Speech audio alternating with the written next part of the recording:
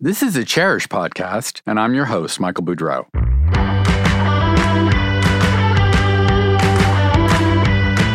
I'll be taking you for an inside look behind the glamorous facade of the interior design industry. At a time when every aspect of the business, from sourcing to trends to marketing to dealing with clients, is undergoing rapid change. This episode is sponsored by The Tile Shop, your go-to premier destination for quality tile, natural stone, and luxury vinyl flooring. How do you keep a historic brand from ending up on the dust heap of history? It's wonderful to have a brand name that resonates with history and provokes immediate recognition, but how do you make the past speak to the present and benefit the bottom line? How do you use the prestige and creativity of the past in ways that remain relevant to a new generation that barely remembers an era before smartphones, never mind the French Belle Époque or England's Industrial Revolution? As we all know, many once storied home brands are either defunct or are mere shadows of their former selves. I'm happy to have with me today representatives of two famed firms that have managed to remain vital and influential and are even expanding into new arenas. During the second half of the 19th century, William Morris was a well-known British artist, writer, architectural conservationist, printer, textile designer, and social activist who was closely associated with the arts and crafts movement and its pre-Raphaelite painters. It is hard to overemphasize his importance, though today he is probably best known for his hundreds of intricate designs for wallpapers and fabrics based on natural motifs.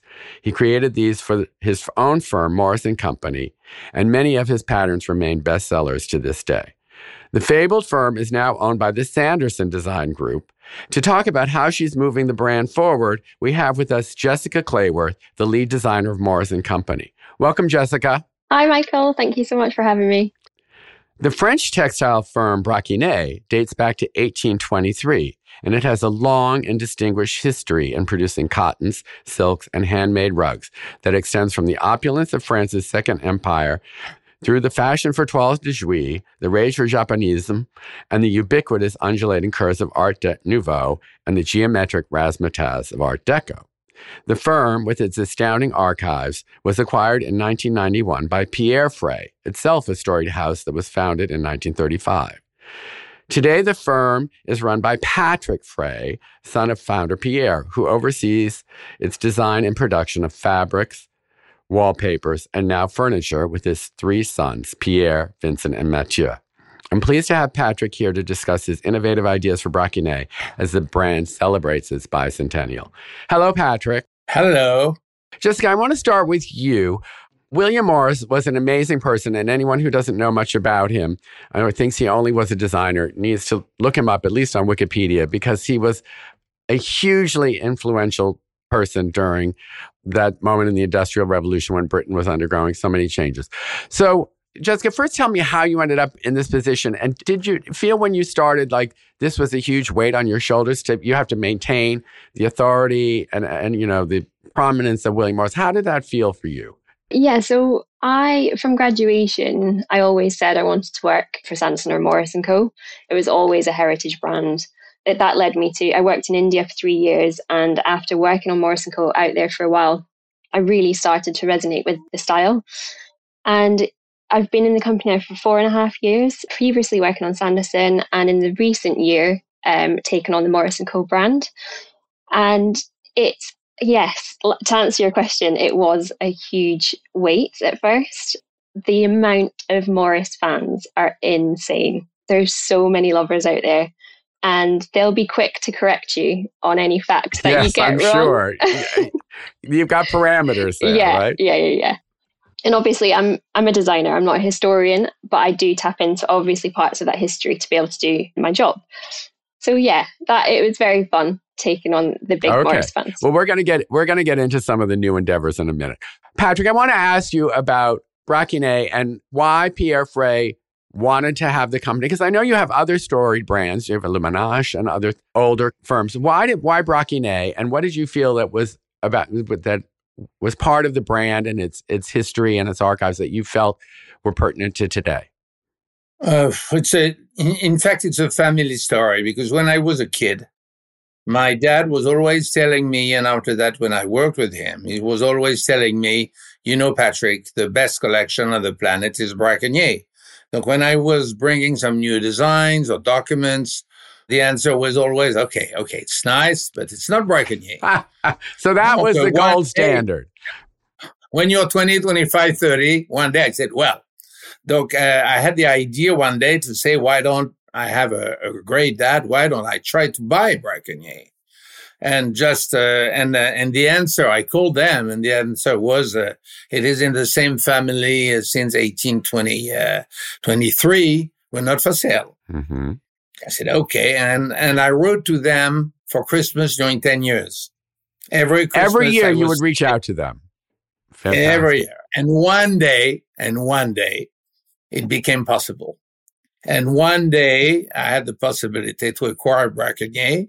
And it was just 4 months before my dad died. Donc, I mean, it's really a great story. Yeah, I was going to say that must have been like culmination of a dream for him in a way. If Braconnier, absolutely, yeah, absolutely, yeah, no, that's fantastic. The archives, it's 20,000 wonderful documents. It's amazing. I mean, I had the privilege of seeing some of the Pierre Frey archives, including Braconnier, because you have them in your showroom in Paris. I mean, I know you have other stuff in storage, but it's amazing the history of both of these brands. But, history can also be overwhelming. So, Jessica, as you said, you're a designer, you're not a historian. So how did you think about what you wanted to do to push William Morris, not offending its rabid fans, of course?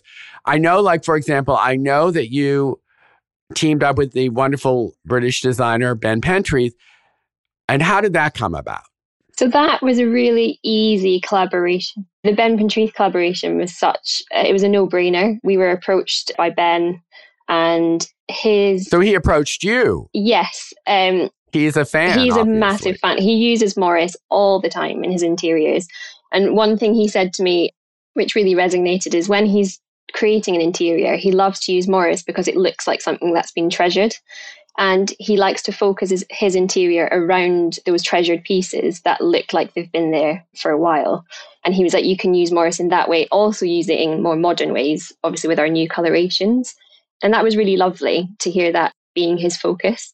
So his design aesthetics, it was really true to the Morris brand, how he designs, how he thinks.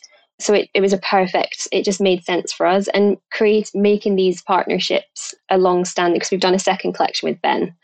So it just keeps building upon that. Because the first one was a success. Yes, right? A huge success. So did he select the patterns he wanted to do? Did you consult together? And how many patterns did he recolor? I think he did, gosh, you're testing my memory now. Probably about 8 to 10 patterns. But yeah, he selected his favorites. But he came into our archive and sort of dusted the cobwebs off of a couple that we hadn't seen or recolored in a while. So ones like Seaweed, for example, and Severn, these were all they really spoke to him and were ones that he wanted to champion himself. Great.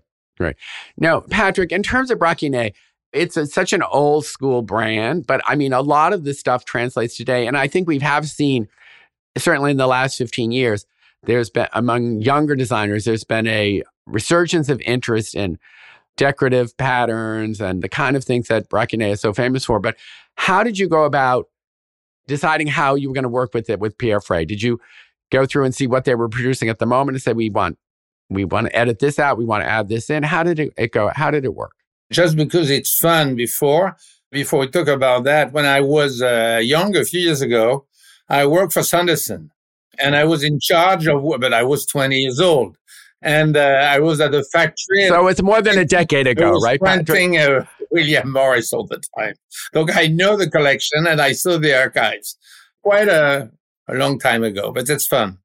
It's beautiful, by the way. It's divine. To go back to Braconnier, I think if I can say that in a few minutes, why is it unique? Because that question, it's because in fact, Braconnier was created by a German man called Oberkampf. Mr. Oberkampf was in Germany.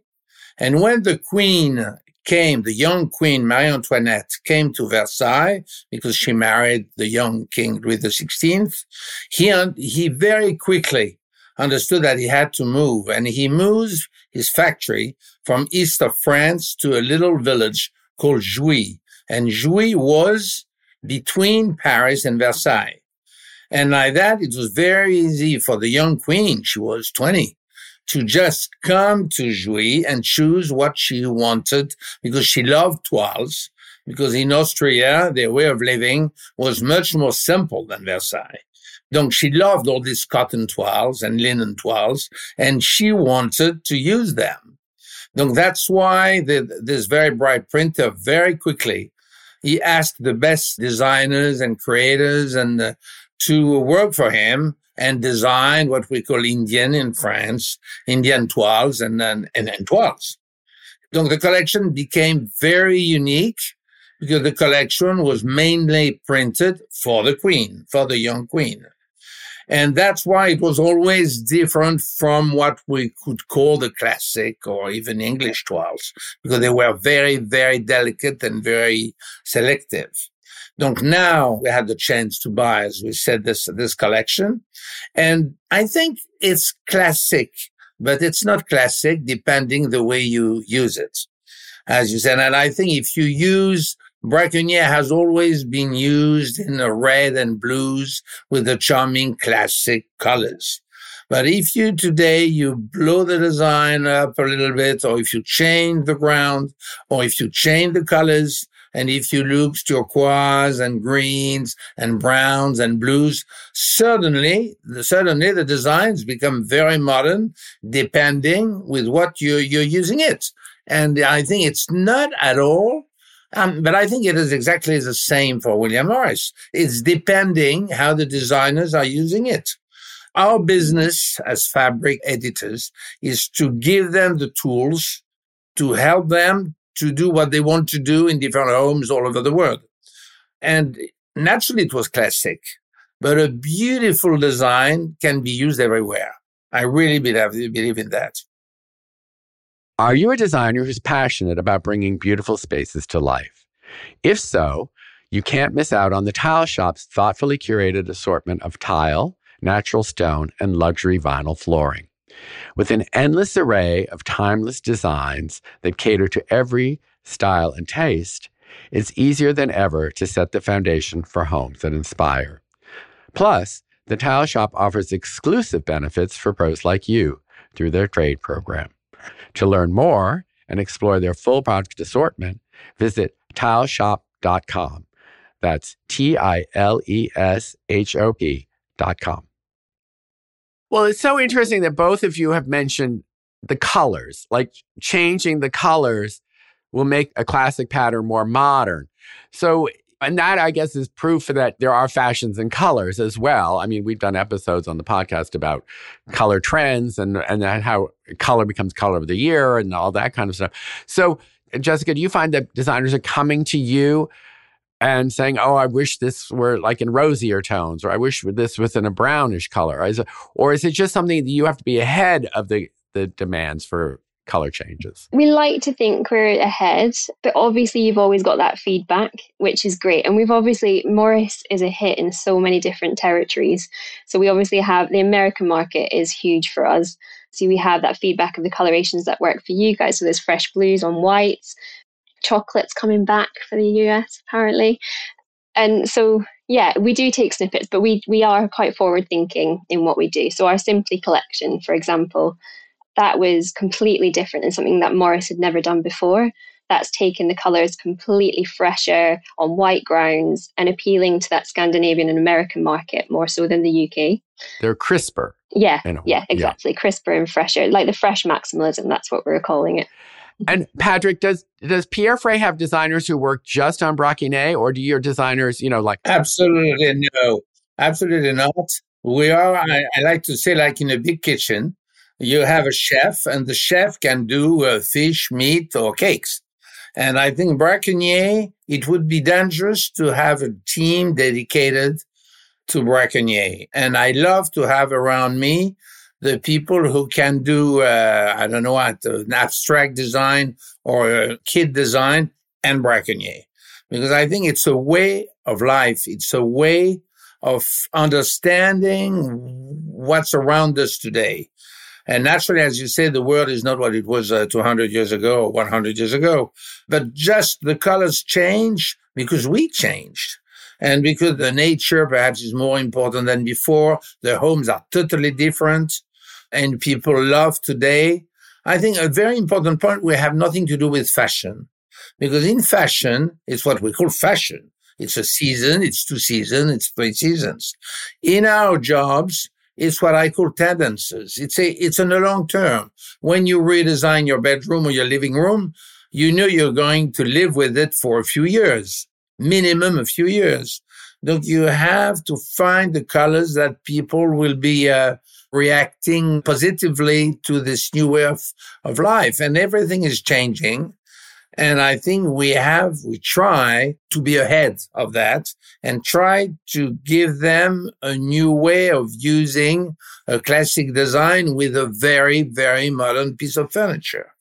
Right. Or carpets. Right. So in other words, as they were saying, so in corporate speak, there are no silos at Pierre Frey. Everybody is around and learns from each other, works. No, I think there's always a chef in the kitchen. And I think I really believe nearly the opposite. It's a little bit pretentious, but I think in a company like us, there's only one guy who decides what has to be done. Well, after that, you have a very good team around you. But if you want to give to your company what I call a soul, you need to have only one person in charge who's going to choose what has to be done. And after that, the whole team works in the same direction. If you do carpet, fabrics, or wallpapers, it is the same. If you don't have that, it's difficult to have a strong personality. For me, that's my conception of this business. And when I decided to do the 200th birthday of Braconnier, we gave certain direction of what we wanted to do. And after that, when you have selected what you want to do, it's quite easy as long as you stay on your tracks. Right. Now, one of the things that's been interesting to me is both of you are sort of taking the brands, Braconnier and William Morris, into different materials, something that's like, Jessica, I know that William Morris is Morris and Company and Sanderson are doing a partnership, a collaboration with the Tile Shop. Now, how did that come about? I mean, to make ceramic tiles or... Yeah. You know, so like you mentioned in your introduction about Morris & Co., he did many things, not just wallpaper and fabric. So it made sense for us to approach a tile company, and the Tile Shop, the look that they have is so true to the Morris & Co. aesthetic that was like the key link. And to take his designs back to the tiles is amazing to still be able to do that now. Even though we're not a tile company, we can partnership with people like the Tile Shop. So how extensive is that? How many designs are you, and when will they be available on the market? I'm curious. So they're available now. Oh, okay. There's the 2 designs. So there's the ceiling design, which is one of 5 ceiling wallpapers that Morris & Co. created. So when the Tile Shop looked at our archive, it was pretty evident that those were the ones we were going to focus on. And the ceiling it takes the natural design language of a tile. It's got the perfect shape. It's really subtle. They focused on our Pure collection because that was something that was quite neutral, stripped back, and really good for their market, really commercial. The Pure collection is sort of about Morris's journey through Iceland and the Nordics. So we kind of discovered these letters and used that as the focus for the collection and the colorations. So it was really nice that the Tile Shop picked up on that, loved that story, and ran with it. And to sort of coordinate with the ceiling, we have the Hawkdale tile, which is the subway tile, which is amazing to coordinate with it. It's in our Morris colours, and it's something that you can use together with that ceiling tile as well. So Patrick, I want to ask you, in terms of, Braconnier is such a renowned brand and designers value it so much, but I know you're pushing it ahead in certain ways too. I saw something, and I don't have the details, but that you're actually going to do Braconier tableware. Is that correct? That's correct. I don't know how you know that, but yes, that's correct. But not myself. Well, it's my job to know these things. So tell me about that. How did that happen? What's the status? No, if you want, for me, Braconier is a style because it's a document for sure because it's 18th century French. But this printer of a Kampf and the Queen, they had a certain way of living and they loved certain things. And the idea was really to keep this way of thinking. Donc, in this collection, you have prints, you have embroideries, you have jacquards, you have carpets, you have wallpapers, you have a lot of things that you can mix together because in a room, you need to mix different things. You're not going to put prints everywhere or wallpapers everywhere. And I thought that in the same way, it would be gorgeous to have a tableware. And I went to the Bernardo family. I know them well. And I said, would you accept to do a silverware that we would design? And it would call the Braconier service. And where all the plates would be different and everything would be different because when you have dinner with friends, I think it's fun if the people on your left and the people on your right don't have the same plate. If they have the same plate, it's a little bit boring. If each one of them, first of all, you can talk to them and it helps. And second, it's beautiful to have that on your table. Donc, Bernardo accepted and they're just launching it now. And each year, we will have some new designs adding to the same service to do like a big patchwork. It's interesting that it's Bernardo. I mean, they have amazing quality, but they're a company that's known for collaborating with contemporary artists. Like usually they have two or three artists. So I think it's so interesting that they were open to working with, an 18th century brand. Was there resistance with that, or was they just like, oh my God, this is a great idea? They were surprised, we would say, at the beginning. Okay. And they said, why not? And it's fun because you see, it's exactly what you want us to say. It gave to this Braconier collection a modern touch. Suddenly it becomes easier. Suddenly you can match your curtains, and if you want, your curtains or your cushions or your sofa with your tableware. And I think it's great, even if it's not coordinated, because it would be too easy. The way that they fit together and that the same colors are used and they found the same flower here and the same leaves over there or the same borders, it gives to the room more character. Right. So it's interesting to me. I mean, both of you, your brands, are able at the moment to take advantage of. There's huge interest. I mean, I think that, there's a growing interest, certainly in the United States, Jessica, with British arts and crafts and their designers and that kind of look and country houses. And just as Patrick, in terms of Braconier, there's also been a huge resurgence in the US of more decorative, embellished wallpapers, more prints used together. But, that wasn't always the case 20 years ago. 25 years ago, it was a different style. So is it something that you think about? Like, I mean, obviously you want to capitalize on this moment. Is it something that you think about, well, maybe 10 years from now, there's not going to be quite as much prominence to this arts and crafts, lodge kind of style that is so prevalent? Is that something that worries you, or how do you adjust? First of all, I wanted to do it. Because I think, and I want to say that, I'm sorry, I don't want to be long, but I think Braconier, I don't own it. I own it financially, but I don't own it on the long term. I'm a transmitter. The Braconier collection will be, I hope, with us in 50 years and in 100 years. And it was already a fabric company 100 years ago.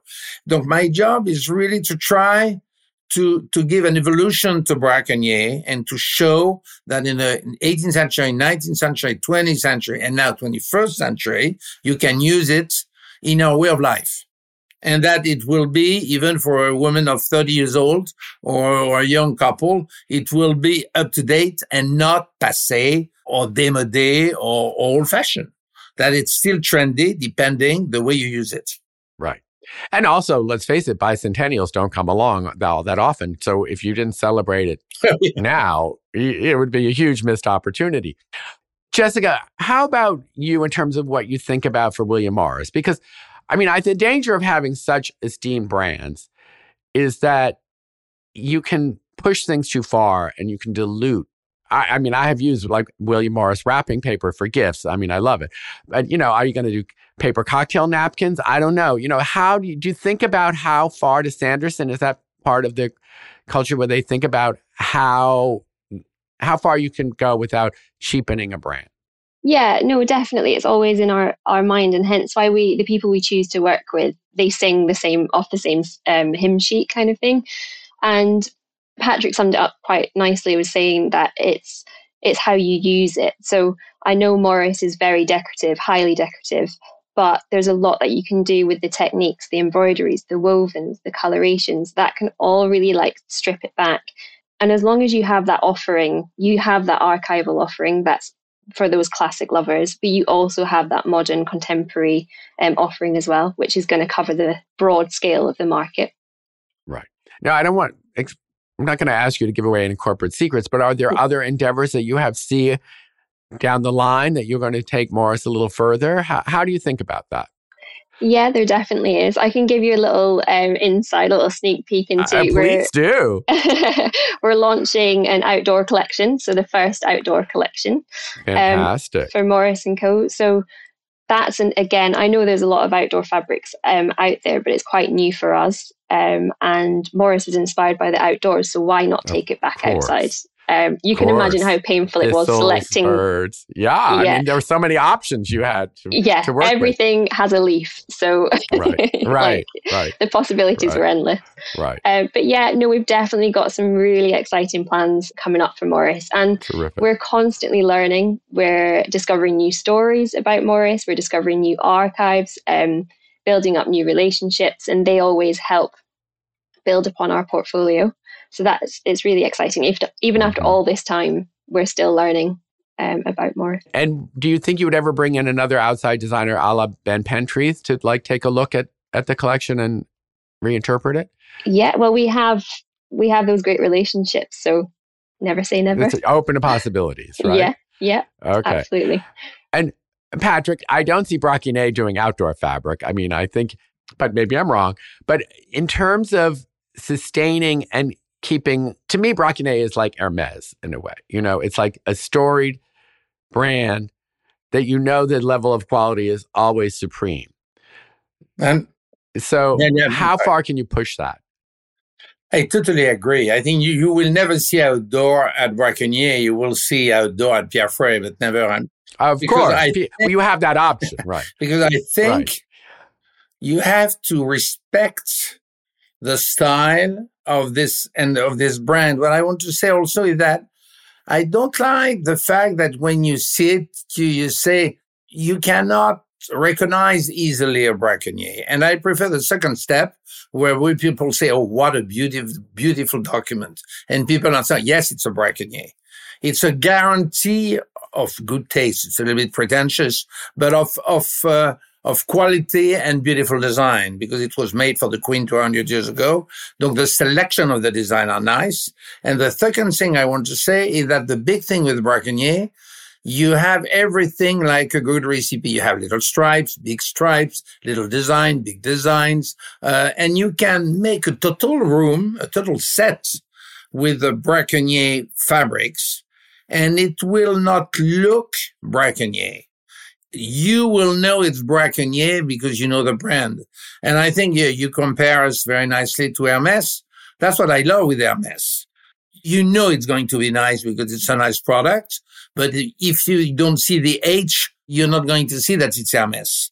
Certain brands, they put their name on the bag as big as they can. It's not the same story. And I think the Bracquignet is exactly the same. The more discreet you are, the more people love it, because it's a kind of privacy collection.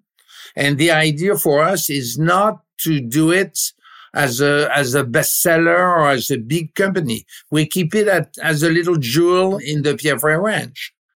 I think Bracquignet, it has to keep this late 18th century simplicity.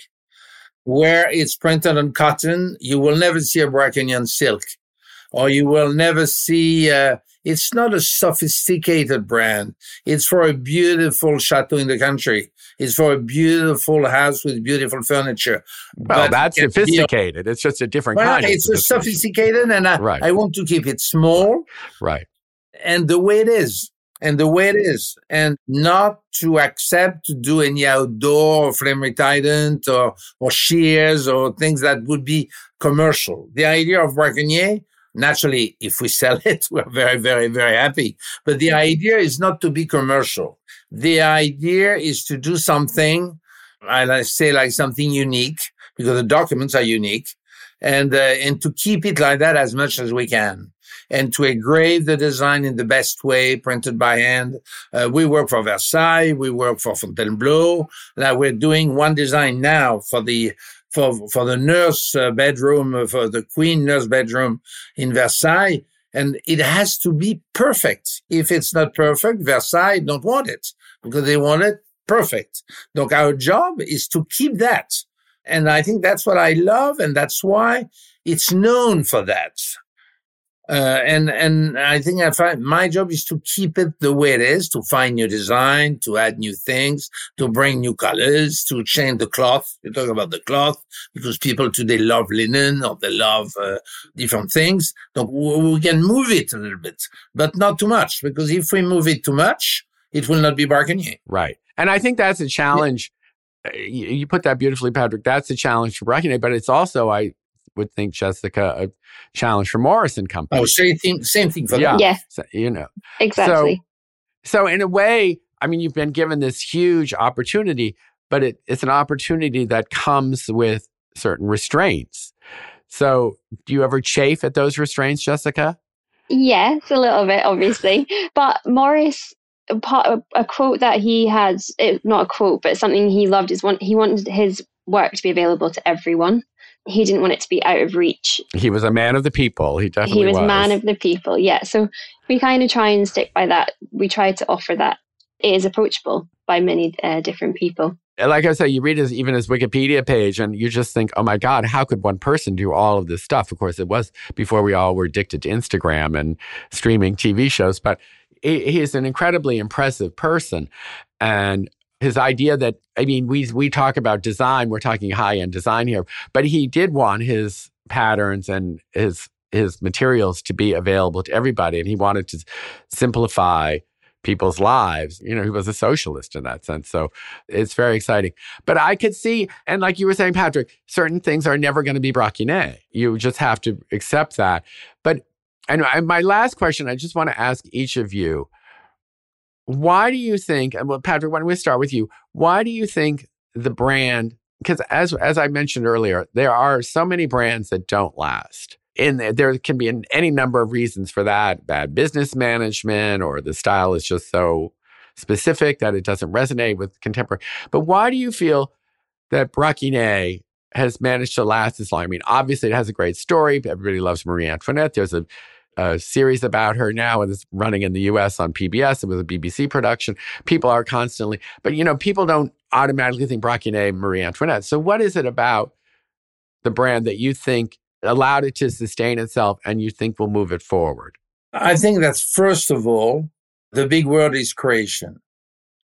And I love to say creation, creation, creation. The brand, the marketing, the commercials, the staff, the showrooms, internet, everything you want to add is a plus. But if the design is not excellent, not good, excellent, if the colors are not perfect, it will never be a bestseller. I think that if we believe in creation, our jobs in all our companies is to try to do the best of what we can do, even if people don't understand exactly why. They feel it's different, and they will see the product and the color and the design. Naturally, if you tell them after that it's William Morris or it's Frey or it's Braconnier, it helps. But they're never in our jobs going to buy our products because it's a brand. They're going to buy because they will love the product and they will dream about the product. And one day, even if it's too expensive, they will come back and they said, I wait for 2 years but I convinced my husband or my wife, and now I have the money and I want 15 yards of this one because that's the one I'm dreaming of. As long as it is like that, I think we can go on. If one day the brand is more important than the product. Yes. I that would be a problem. And I can see what you're saying. I mean, in the design, it's the visual first. You see it, you like it. Visual and hand. And the story is sort of the backup to that. That Braconnier has a great story. Absolutely, because you can convince people that behind the design, there's a complete story. You call it marketing or you call it history or whatever you want. But the product first has to be like a jewelry, like a beautiful furniture. Right. So, Jessica, I'm sure you would agree with what Patrick was just saying. So, I guess the question is, by pushing the brand ahead, like, have you ever had designers come in and they've seen, Ben Pendreath, for example, or the tile shop? This is an opportunity to market something. But I'm sure that people have come in and say, oh, I didn't know Morris also did this, or I didn't know this pattern as well. So it all helps to keep things relevant, which is what I think people are looking for, relevant, but they also want the authenticity. They want to know. Exactly. Yeah, I think the story with Morris is probably more important, I'd say, because people want that link to the story, the craftsmanship, the authenticity, like you said. They sort of strive off having that element in their homes. So for both of your brands, Braconnier and William Morris, I guess it's like opportunity / challenge. It's like, how do you keep it going? And you guys are managing to do brilliantly. Now, Patrick, as you said, you have a great team. And Jessica, I know you have a team and Sanderson is behind it and the historic thing. But, on a day-to-day basis, you guys have some weight on your shoulders. And I think it's so admirable what you're doing and how you're keeping these brands, both of which I think are entrancing and incredibly beautiful, in the people's eyes. Because, the other thing is people forget, how do you remind them that, oh, I hadn't thought about William Morris in a while, or, oh, Braconnier, I forgot about these beautiful prints that, Marie Antoinette loved. And if I can interrupt you 1 second, I think our job also is to be as English as we can when your name is William Morris, and as French as you can when it's Braconnier, because it is our art de vivre. And when you go to London or elsewhere in England, automatically you're going to find a hotel or a place with a William Morris product because it's so British. And when you go to Braconnier, it is so French. And I think that's what people love. And in America, it will be something different, so American or so Italian. And I think that our world is smaller and smaller and smaller. But our job is to keep these roots for each of our country because that's what people love. That's what people love. And again, authenticity. Absolutely. I mean, you are. Absolutely. Yeah. So I want to thank my wonderful guests, Patrick Frey and Jessica Clayworth. Thank you, Michael. Thank you very much, Michael. And please, thank you all for listening to the Cherish Podcast.